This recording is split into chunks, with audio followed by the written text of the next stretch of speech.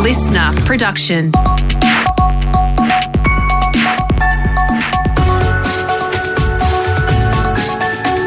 Australia Today's Morning Agenda with Natasha Belling.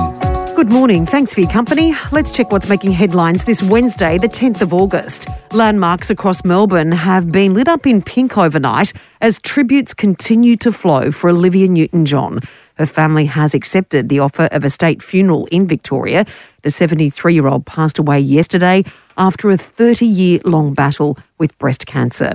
Niece Toddy Goldsmith has told Channel 9 it's been a very difficult time over the last week or so, but she did get to say her goodbyes. Got me on FaceTime, so I managed to see her and told her all the things I needed to say and wanted to say on behalf of my brother and sister as well, because she's been more than a mother to us. She's been an incredible part of our lives. The Olivia Newton-John Cancer Wellness and Research Centre will also hold their own memorial service for staff and patients. Australia will send another $10 million in aid to Indonesia to help tackle the country's foot and mouth disease outbreak. The funds will go towards vaccines and technical support on the ground. Agricultural Minister Murray Watt says it's the latest in a raft of measures to try and prevent the disease from reaching Australian shores. We need to take this threat seriously, but we also shouldn't overstate the risk. While the risk is low, the consequences are high. And that's why we're working night and day on even more measures to help prevent pests and diseases from entering our country and decimating our ag sector. A man is still behind bars this morning after being charged with the alleged stabbing of a woman in one of Sydney's wealthiest suburbs. The 46-year-old faced court yesterday charged with attempted murder and a new charge of shoplifting. It's been revealed the alleged attacker was a close friend of the family, the victim's husband saying it's extremely disturbing. Could you imagine the person who's the best man at your wedding and the godfather to your daughter doing that? It's exactly like that.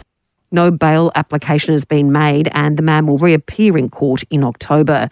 Overseas now, and China is continuing to flex its military muscle, announcing more drills around Taiwan. It comes after Taiwan's Foreign Affairs Minister thanked Australia and other powers for calling out Beijing's actions. Meantime, back home, the Chinese ambassador is set to speak at the National Press Club today. He's expected to address ongoing tensions and the nation's presence in the South Pacific during his speech. International security expert John Blaxland says our government is also likely to be scrutinised. I suspect we will see the Chinese ambassador call for Australia to make more concessions, to be more respectful of China's position, essentially to get us to pull our heads in and stop defending rights and obligations and positions that we think are important to Australia's way of life. And we're still yet to find out exactly why former US President Donald Trump's home was yesterday raided by authorities in Florida. Mr. Trump has released a statement claiming his Mar-a-Lago home is under siege, while he also claims agents have broken into his safe, but the FBI still has not officially commented on the raid.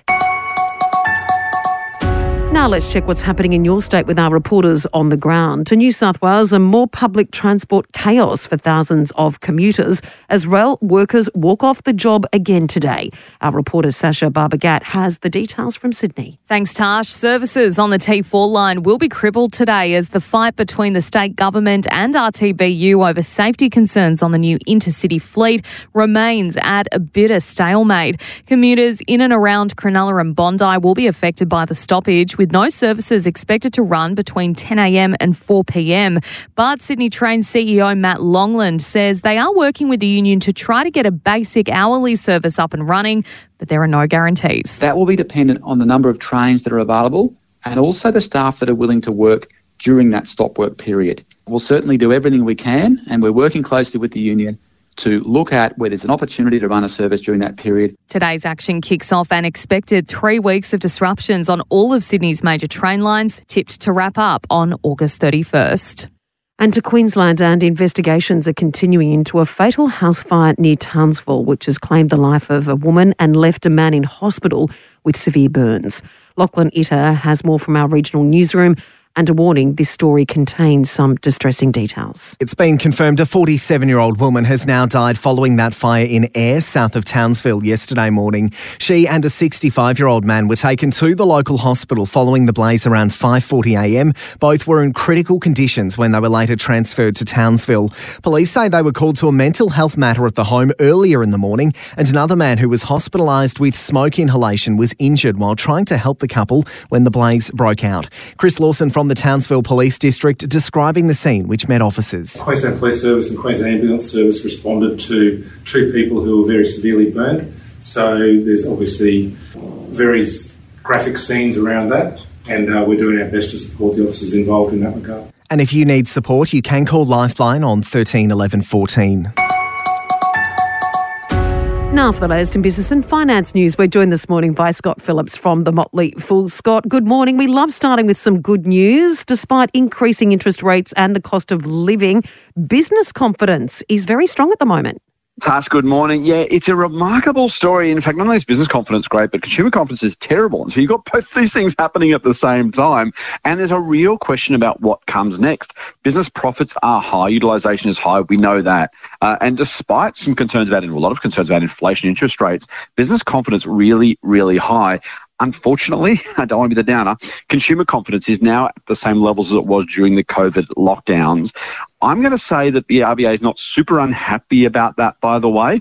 They're trying to get us to stop spending. They want us to kind of think twice before we go and put some money in the economy. They don't want to necessarily crash the economy, but they want to make sure things slow down. Maybe with businesses being confident, i.e. they're going to hire, they're going to keep investing, and consumers pulling back a little bit, that might be the perfect scenario for the RBA. Yeah, consumers are pulling back because, of course, in many circumstances, rising interest rates and increasing mortgages. And talking about that, Scott, some interesting new research from realestate.com. Yeah, this is remarkable. So some of the numbers out from there are just really, really strong. The results they had out yesterday were just phenomenal. Revenue and profits up double digits in a slowing housing environment. In fact, the REA boss saying, actually, you know what, interest increases were necessary. They were overdue. We needed to cool things down. When the boss of the real estate classifieds business says that, the RBA was late to the story. They're seeing still really strong listings. They also believe, maybe this is a bit Pollyanna, that a slowdown will help them because more people will spend more money trying to sell their houses. Time will tell. But a remarkable number. And again, back to that business confidence story, I think this earnings season, we're kind of a week into it now, we're going to see plenty of good news, at least historically. It's those outlooks and the expectations for companies moving forward that we're paying most attention to. And Scott, talking about the RBA, the ACTU is concerned it will cause a recession. Yeah, this is really hard. It's tough when you're a lobby group, whether you're a union, whether you're an employer group, whether you're, choose your topic, choose your industry, choose your lobby group. The RBA is trying to slow the economy. It's absolutely, the ACTU is right, the Council of Trade Unions, absolutely right. We do run the risk of a recession. The RBA, I think, would say that. They've used the phrase, whatever it takes. The union groups are saying, well, hang on, that feels like it means no matter what the consequences. They don't think those consequences are worth paying. Now, of course, if you're looking after workers, you don't want people out of work, you don't want rates to go up and people have to default on their mortgages or just do it really tough. So you understand why the union groups are concerned about the impact on workers. I got to say, though, unless governments and other policies find a way to slow the economy for or with the RBA, the bank really has no choice because the alternative is high and continued inflation. We know how significant that's been on petrol prices, on grocery prices, everything else. You just can't let inflation get away. So I got a lot of sympathy for the ACTU's point. I just don't think there's a lot of option. This is the least worst solution, unfortunately. Scott, thanks so much. Thanks, Tash.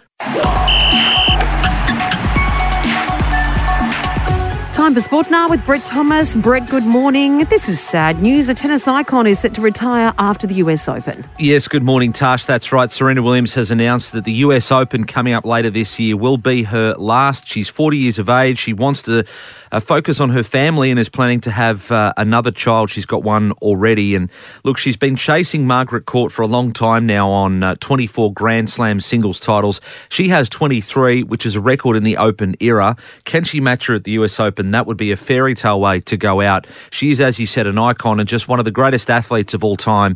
To think that she won her first Grand Slam back in 1999 and is still going is absolutely phenomenal. So, Serena Williams to hang up the racket after the US Open at Flushing Meadows. Yeah, absolute superstar. To the NRL now, Brett, and it's dished out its punishment to Raiders coach Ricky Stewart after that extraordinary outburst. Yeah, it's a one-game ban and $25,000 fine, and the NRL will make sure that Ricky himself pays that fine and not Canberra.